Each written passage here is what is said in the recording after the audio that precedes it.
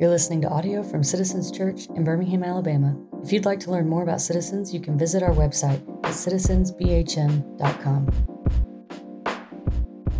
My name is Andy Wood. I have the joy of being married to Grace and the joy of being dad to Eli and Manny.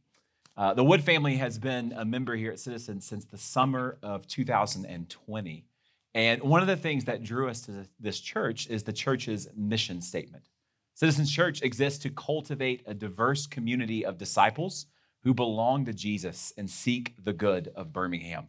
I love every word of that mission statement, and I love that Pastor Justin faithfully puts it before us every Sunday. So if that's our mission, it seems fair every once in a while to ask the question, how are we doing? And I can say that from the community standpoint, 10 out of 10 would join again.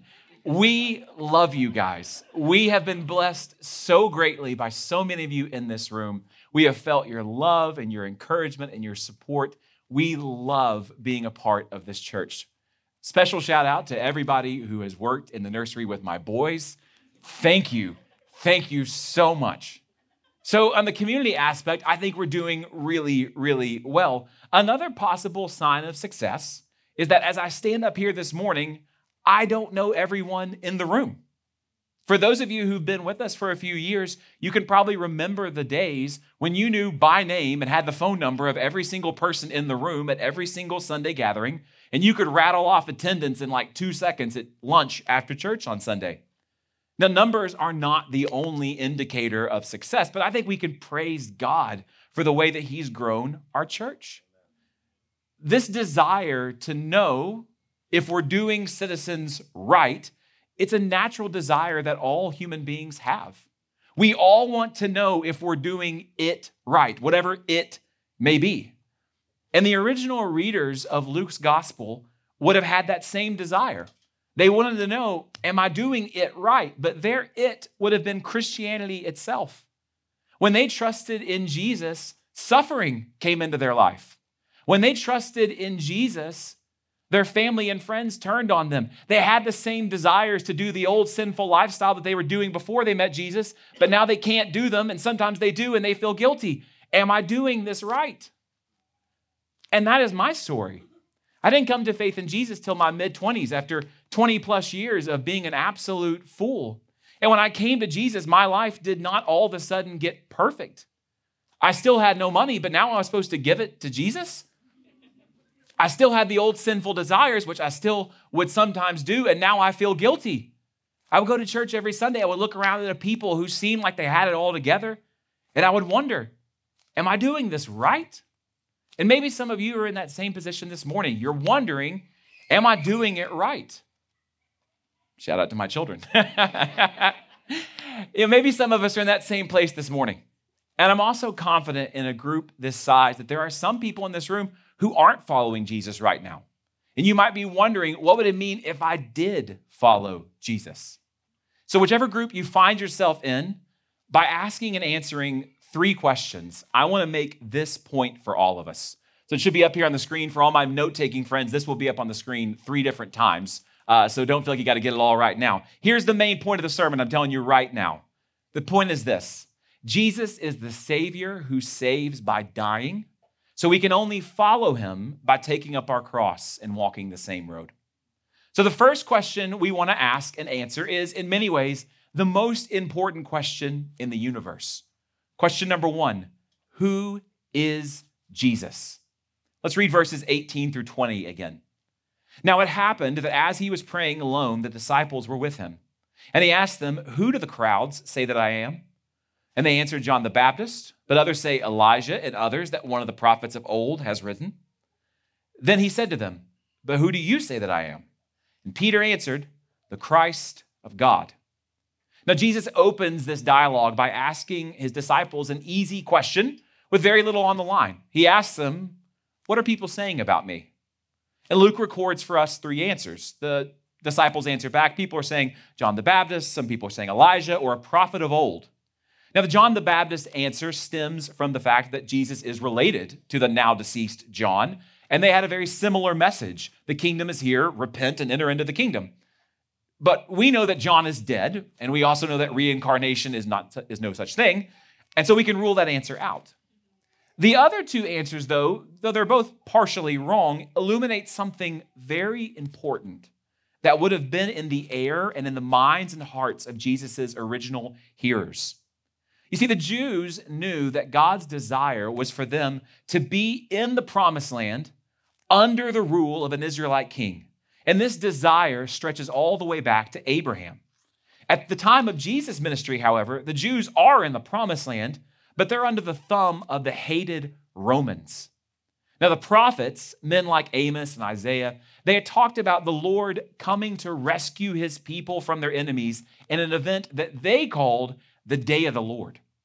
The prophets included signs that this day was approaching, and one of these signs can be found in the very last book of the Old Testament in Malachi chapter 4.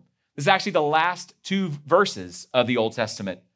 Malachi 4, 5, and 6 says, "Behold, I will send you Elijah the prophet before the great and awesome day of the Lord comes. And he will turn the hearts of fathers to their children and the hearts of children to their fathers, lest I come and strike the land with a decree of utter destruction."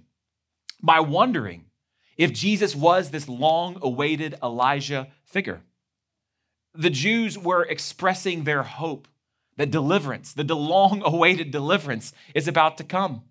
And the other answer runs along a similar track.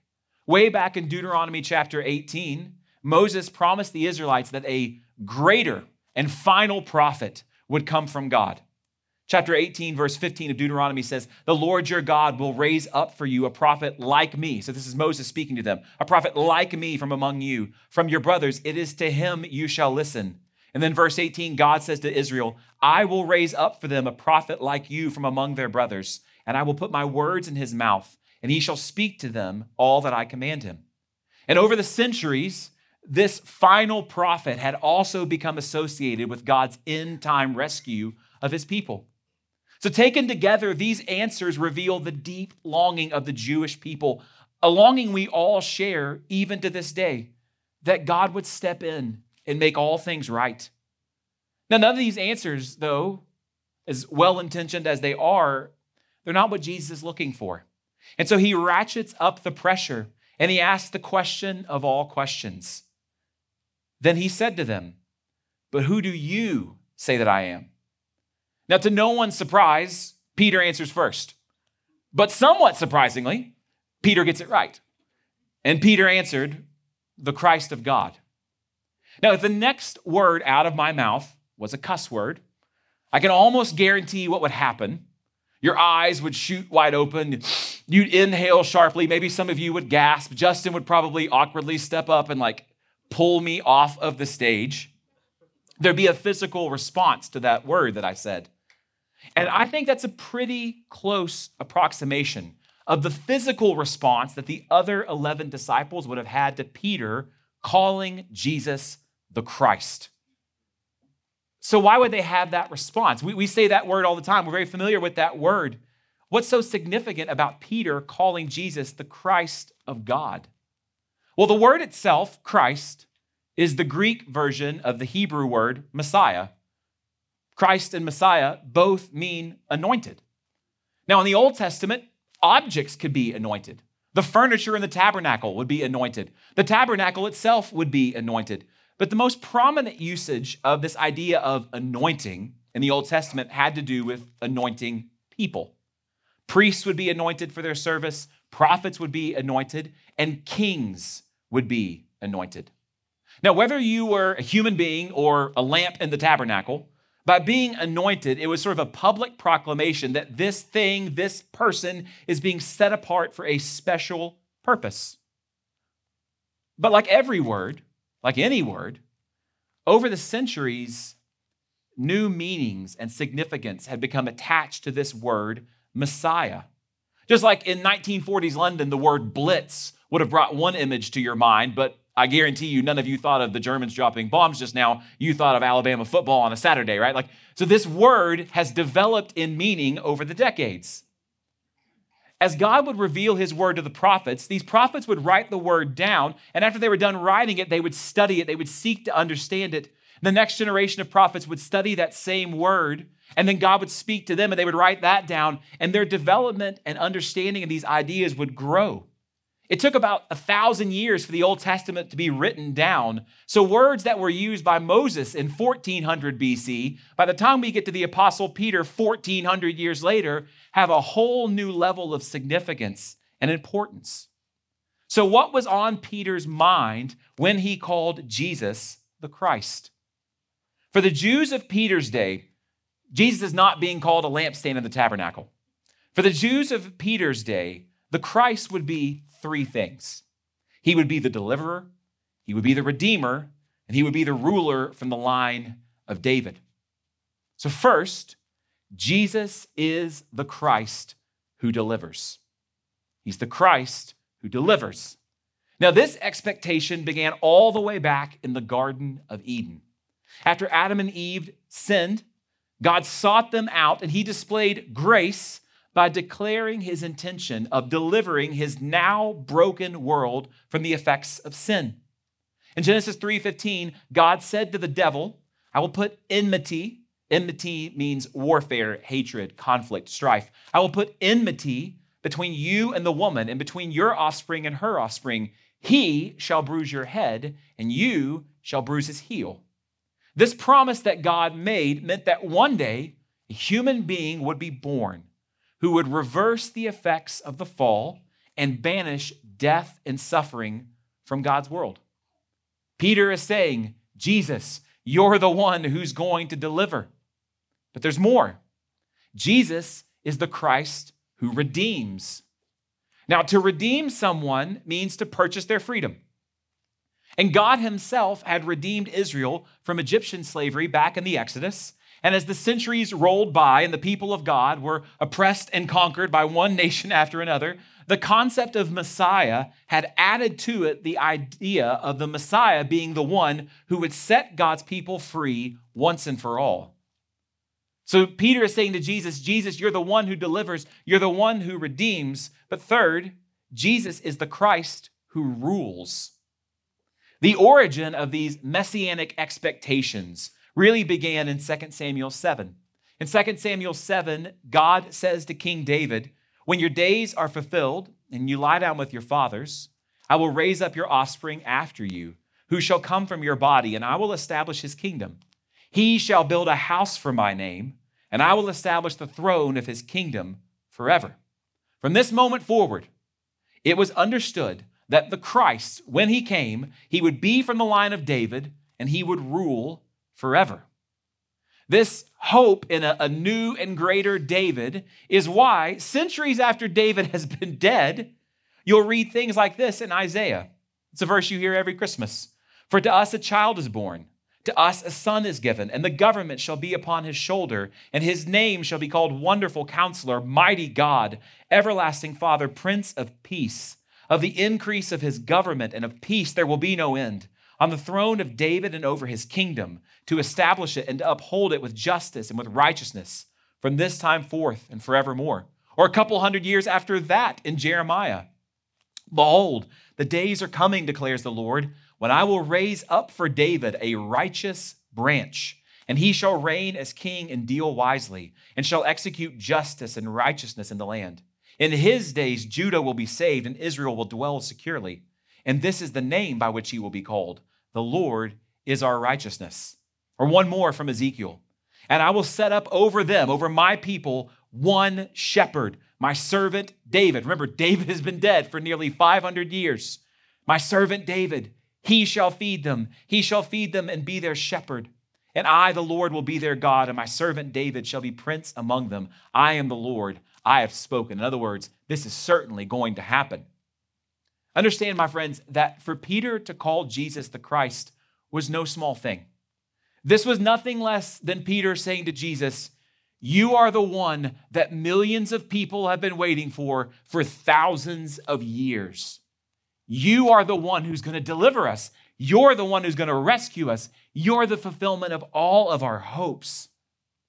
Now, as we're going to see, there's more to being the Christ than Peter knows, but there's not less. So before we go on and ask our second question, May I speak to anybody in the room who's exploring Christianity? Jesus is the one you've been waiting for. Jesus is the only one who can rescue you. Jesus is better than your wildest dreams. Follow Jesus and enjoy life and life abundantly. For those in the room currently following Jesus, I offer you an encouragement and a challenge. The encouragement is this: your King has already delivered and redeemed you.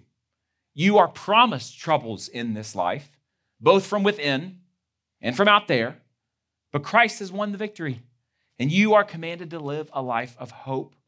We are to lift up our heads because Christ has won. But here's the challenge: does our life reflect his rule? As Jesus himself said to us in Luke 6, why do we call him Lord, Lord, if we don't do what he tells us? The question we should ask is, in what area, not is there, but in what area of our life do we need to repent and give control of it to Jesus? Is it our money, our time, our relationships, whatever it might be? We can give it to him knowing that we have a gentle king and we can trust ourselves in his hands.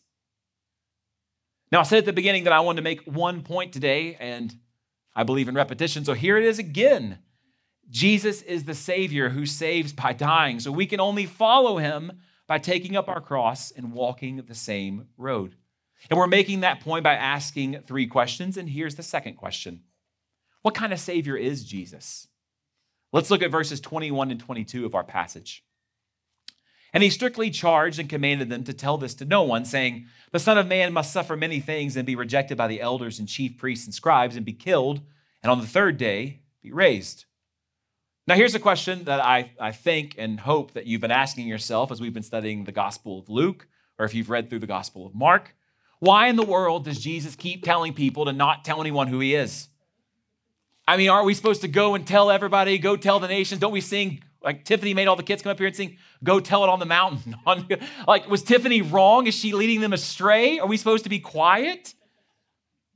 Well, no, Tiffany was not wrong. You did great. We are to go and tell. But Jesus is demanding that his followers at this moment keep silent about his identity because he needs to deal with their confusion. First, Jesus has to deal with their confusion about enemies. For Peter and the rest of the Jews of his day, all the things that the Messiah would do, deliver, redeem, rule, these are all political and military realities. They see when the Jews are gathered together in their basement and they're playing darts, they've got a picture of Julius Caesar at the bullseye. They see the Romans as their biggest enemy. But Jesus, my friends, has much bigger fish to fry than Caesar. Jesus knows that God's people's ultimate enemy is not flesh and blood, but Satan, sin, and death. And that is who Jesus is here to destroy. As the author of Hebrews says, since therefore the children share in flesh and blood, he himself, Jesus himself, likewise partook of the same things, that through death he might destroy the one who has the power of death, that is the devil, and deliver all those who through fear of death were subject to lifelong slavery. Jesus has a plan. He and the Father have a plan of exactly when and how and where he is going to die. And Jesus knows that if word begins to spread that the long-awaited deliverer is out gathering fighters in the desert on an attempt to storm Jerusalem and drive out the Romans, then the Roman army is going to fall on them like a ton of bricks and kill him. And Jesus is going to be killed by the Romans, but it will be at a time and a place of his choosing. Nothing is going to keep Jesus from dying on a cross. So he tells them to remain silent. The second form of confusion that Jesus has to clear up is a confusion about methods. Peter and the other Jews thought, well, since our enemy is a political and military enemy, we're going to win by killing them. But Jesus is here to win by being killed. Now, why is that Jesus' method? Well, the biggest problem that everybody in this room, everyone in this world faces is this. We have sinned against a holy God. Every other problem in the universe, every single one, pales before that awful and inescapable fact. We have broken the laws of God. We have declared a war against our king. We are traitors who deserve death and hell. Now, if God excuses our sin, winks his eye, looks the other way, then he is not a holy and just God, and he ceases to be God. If God judges us for our sin, he is still holy, he is still good, but we will be in hell. In Jesus, God has found a way to be both just and merciful at the same time. Jesus is going to die. He's going to win by dying, and he is going to die for sins that he did not commit, but that we have committed. Jesus is going to bear the wrath of God that we should be facing. He is going to die so that we can live. He has done everything necessary, my friends, for us to have the kind of life that God desires for us.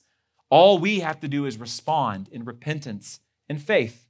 That's the kind of Savior he is. And so for the rest of Jesus' ministry, he is going to be teaching and modeling for his disciples what it means for him to be the Christ. But until they understand more fully, they need to remain silent. So what kind of Savior is Jesus? First, Jesus is the Savior who suffers. Jesus did not appear on a cross at age 33. He lived a full life, full of every type of suffering, sickness, weakness, temptation that you and I will face, and he passed every test. And one of the things that this means is not only is he qualified, not only is he able to die for us, but that means that whenever we go to him with whatever situation, we will find Jesus to be a sympathetic high priest. He is a Savior who has suffered. He is a Savior who has compassion for sufferers. But he does more than suffer. Jesus is the Savior who dies. Now, to the Jews, a Messiah who wins by dying makes about as much sense as a four-sided triangle. To my math challenge friends out there, let me just tell you, those don't exist. No such thing. But God's law is clear that sin must be paid for by a death. And so Jesus is not just here to suffer. He's not just here to be a good example. He is here to die. He's going to die. And looking back through the cross, we can see that this expectation of the suffering Messiah has been here all along. I mean, that verse I read to you from Genesis 3:15, the Jews love to look at that first part where the deliverer is going to crush the head of the serpent, but as he crushes the serpent is going to strike his heel. But maybe the clearest passage of all of this together, the suffering, the dying, and spoiler alert, the resurrection, is from Isaiah 53. Isaiah 53, 8 through 12, Isaiah is writing about someone that he calls the servant. So the he is the servant. Look what Isaiah says about the servant. By oppression and judgment, he, the servant, was taken away. And as for his generation, who considered that he was cut out of the land of the living? That means he was dead. He was killed. He was stricken for the transgression of my people. And they made his grave with the wicked and with the rich man in his death, although he had done no violence, and there was no deceit in his mouth. So for no fault of his own, the servant has now been killed. The servant has now been buried. But Isaiah warns anybody who wants to dance on the grave of the servant, it was the will of the Lord to crush him. He has put him to grief. And when his soul, the suffering servant, when his soul makes an offering for guilt, he shall see his offspring. Wait, what? He's dead. How's he going to see it? Keep reading. He shall see his offspring. He shall prolong his days. The will of the Lord shall prosper in his hand. Out of the anguish of his soul he shall see and be satisfied. By his knowledge shall the righteous one, my servant, make many to be accounted righteous, and he shall bear their iniquities.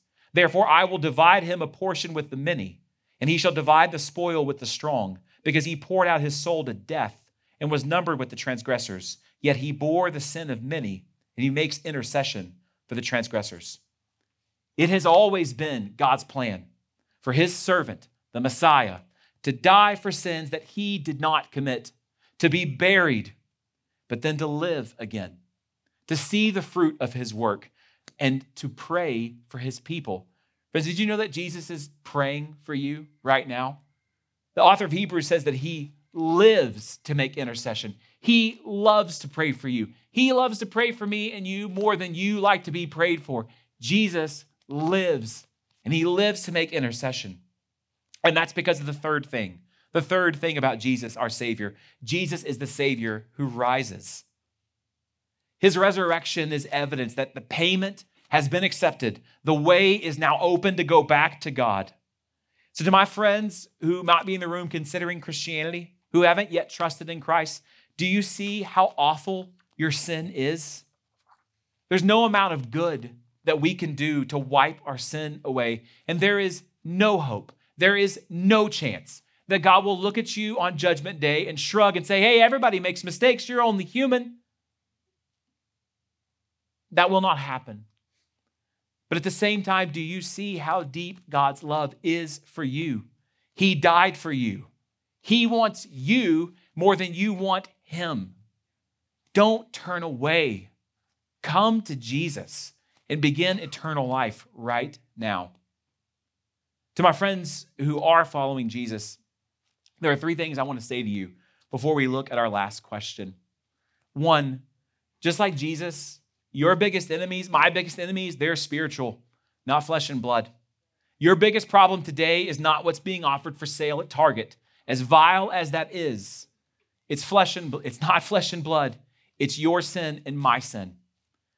Friends, one of the things I hope characterizes citizens is that we hate our sin more than we hate the sins of others. Two, be amazed at the love of Christ for you. You don't understand it well enough. I don't understand it well enough. It doesn't move me like it should. And that's when we studied Ephesians. That's why Paul prays in Ephesians 3 that you would be given strength so that you can grow in your understanding and the grace and love of God, to be amazed at just how loved and secure you are. And three, there's no reason for us to be silent about who Jesus is and what he's done. Let's tell people about Jesus. So I said at the beginning, I wanted to make one point today, and for a third and final time, here it is. Jesus is the Savior who saves by dying. So we can only follow him by taking up our cross and walking the same road. So we have one final question to ask and answer to help us make that point. Given the type of Christ Jesus is, what does it mean to follow that kind of Christ? Let's read 23 through 27. And he said to all, if anyone would come after me, let him deny himself and take up his cross daily and follow me. For whoever would save his life will lose it, but whoever loses his life for my sake will save it. For what does it profit a man if he gains the whole world and loses or forfeits himself? For whoever is ashamed of me and of my words, of him will the Son of Man be ashamed when he comes in his glory and the glory of the Father and of the holy angels. But I tell you truly, there are some standing here who will not taste death until they see the kingdom of God. Now, when Peter gave his answer, you are the Christ of God, he was likely thinking about what color toga he'd be wearing during the triumphal march through Jerusalem, or just how many gold pieces can I accept before I start to look greedy? I mean, after all, being the right-hand man of the eternal king has to come with some perks, am I right? But Jesus dashes these hopes by teaching us all what it means to follow a God with scars. First, it means giving up your rights. You will find it difficult to carry a cross and all of your rights at the same time. And so Jesus says to us all, first, give up your rights. Deny yourself. Jesus denied himself the right to be worshiped and adored. And in that same way, following in his steps with his Spirit, we are to give up our rights to be treated in a way that we should be treated. We are to give up our rights to look out for number one, to call the shots in our own lives. Following Jesus means he always comes first, others always come second, and we come last. When I was a kid growing up, my dad was a pastor, and it was a small Southern Baptist church, so you know we had some potlucks. You know we had some potlucks. And I love potluck Sunday. I love to eat. And to have all, as my wife can tell you, to have an option to eat all the different types of food is just, I think it's what heaven's going to be like. Every Sunday, though, my dad would, we'd preach the sermon, we'd do all the things. And remember, I wasn't a Christian, so I was really just thinking about this potluck. And my dad would, after everything was over, he'd come up and be like, hey, we're going to go over to the fellowship hall and we're going to have a potluck. So let me pray. And then he would pray for us. And then when he would say amen. And every time he would say, would kids eat last? And me and my siblings were just like, oh. But that's the mindset for a Christian. We eat last. right? We care about Jesus, we care about others, and then we trust, as we saw in the passage last week, we're going to have enough left for us. I'm just laughing because there's my son Manny running away. All right, don't worry, Kaylee got him. Okay. Yeah, so following Jesus means giving up your rights. Second, it means choosing the hard road. In Jesus' day, if you had a cross necklace or a tattoo, people would have thought you were a lunatic, because the cross was not just a physically painful way to die. It was designed by the Romans to slowly and agonizingly rip your life away while also shaming and humiliating you. And Jesus says, that's what I want to characterize your life. Pick up your cross daily. Every day, follow me. It's that daily word that kills. Because even an unbeliever can throw himself in front of a bullet once, right? We know that if we don't want to die, but I know if I do this, people will think well of me and let's just go for it. But Jesus does not call us to make the occasional grand gesture. Every day, we are called to take up our cross, to put the needs of others in front of us. And that, my friends, is exhausting. But that's the life Jesus calls us to. He is telling us, he's telling you the truth. Following Jesus means every day and in every way, you follow him down, down, down into humility, down, down, down into suffering. You walk the road that he walked. You face persecution for his sake. You give up every right for the sake of his kingdom. That's what it means to follow Jesus. You give him nothing less than everything you have. And my friends, this is a hard word. It's hard for me to say. As I'm speaking, I can think of all the times in my life and all the areas of my life where I don't want to do this. And it's teaching like this that led Jesus to have very few followers at the time of his death. Taking up your cross every day is painful work. Why would anyone do this? And we do it this way for two reasons that Jesus tells us in the text. Reason number one, the other way doesn't work. Period. If you choose worldly pleasures or short-term gain over Jesus, you might win, you might get it, but then you lose it all. Trying to avoid the pain, trying to save your life guarantees the loss. That's why Jesus warns us that if we gain everything from an earthly perspective, we have lost everything eternally. Friends, you are going to die. Everyone you know is going to die. Everything you own and value is going to rot away and be gone. And then what? Then you stand before God. And Jesus says, if you live like you don't know me today, I'm going to declare once and for all eternity that I don't know you on that day. But there's another reason, a happier reason, that we should choose living this way. And it's this: Jesus' way leads to joy. Those who lose their life every day for Jesus will, in the end, have saved it. And you'll have gained everything. Those who confess Christ, those who humbly live for Christ, you get to enter into the kingdom now. And you get to enjoy the gift of forgiveness, of adoption. You get to enjoy the proclamation that there's no condemnation for you. You get to enjoy having his Holy Spirit. You get to enjoy brothers and sisters in Christ. You get all of that the moment you trust, and you get to look forward to the future with hope. Because what we have now, as amazing as it is Paul says, no human eye has seen or ear has heard what God has prepared for those who love him. Whatever you imagine heaven to be like, it is going to be infinitely better. That's what we get when we follow Jesus. But we have to do it in this order. First the cross, then the crown. An eternal crown, eternal joy, eternal happiness. It begins the moment you trust in Christ, and it will last forever. To my non-Christian friends, thank you for coming and listening today. I pray for you. I prayed for you this morning that you will, like Peter, confess that Jesus is the Christ. I want nothing less than that. I pray that you'll take up your cross. And I pray that as you do, you will know and experience that you're not alone. The cross that Jesus gives is heavy, but he's never intending you to carry that by yourself. When you turn from your sins and you trust in Christ, you will receive his Spirit, and he's going to help you walk the way of Jesus. And you also receive a new family. We're not perfect. I spoke highly of Citizens, and I wasn't putting on a sales job. I really do love them. But none of us in this room are perfect. And if you come and be a part of this family, you're going to experience that lack of perfection, just to be honest. But we love you, and we'd love to help you walk with Jesus. We can tell you about some of the mistakes that we've made, and hopefully you won't walk into those same traps. But to my Christian friends, just praise God that you've confessed Jesus. I praise God that I have you as a brother and sister. And so my call, my encouragement and challenge to all of us is that we would choose every day to take up our cross and walk behind Jesus. May we grow in our understanding of the grace and love of God, and may we suffer with hope.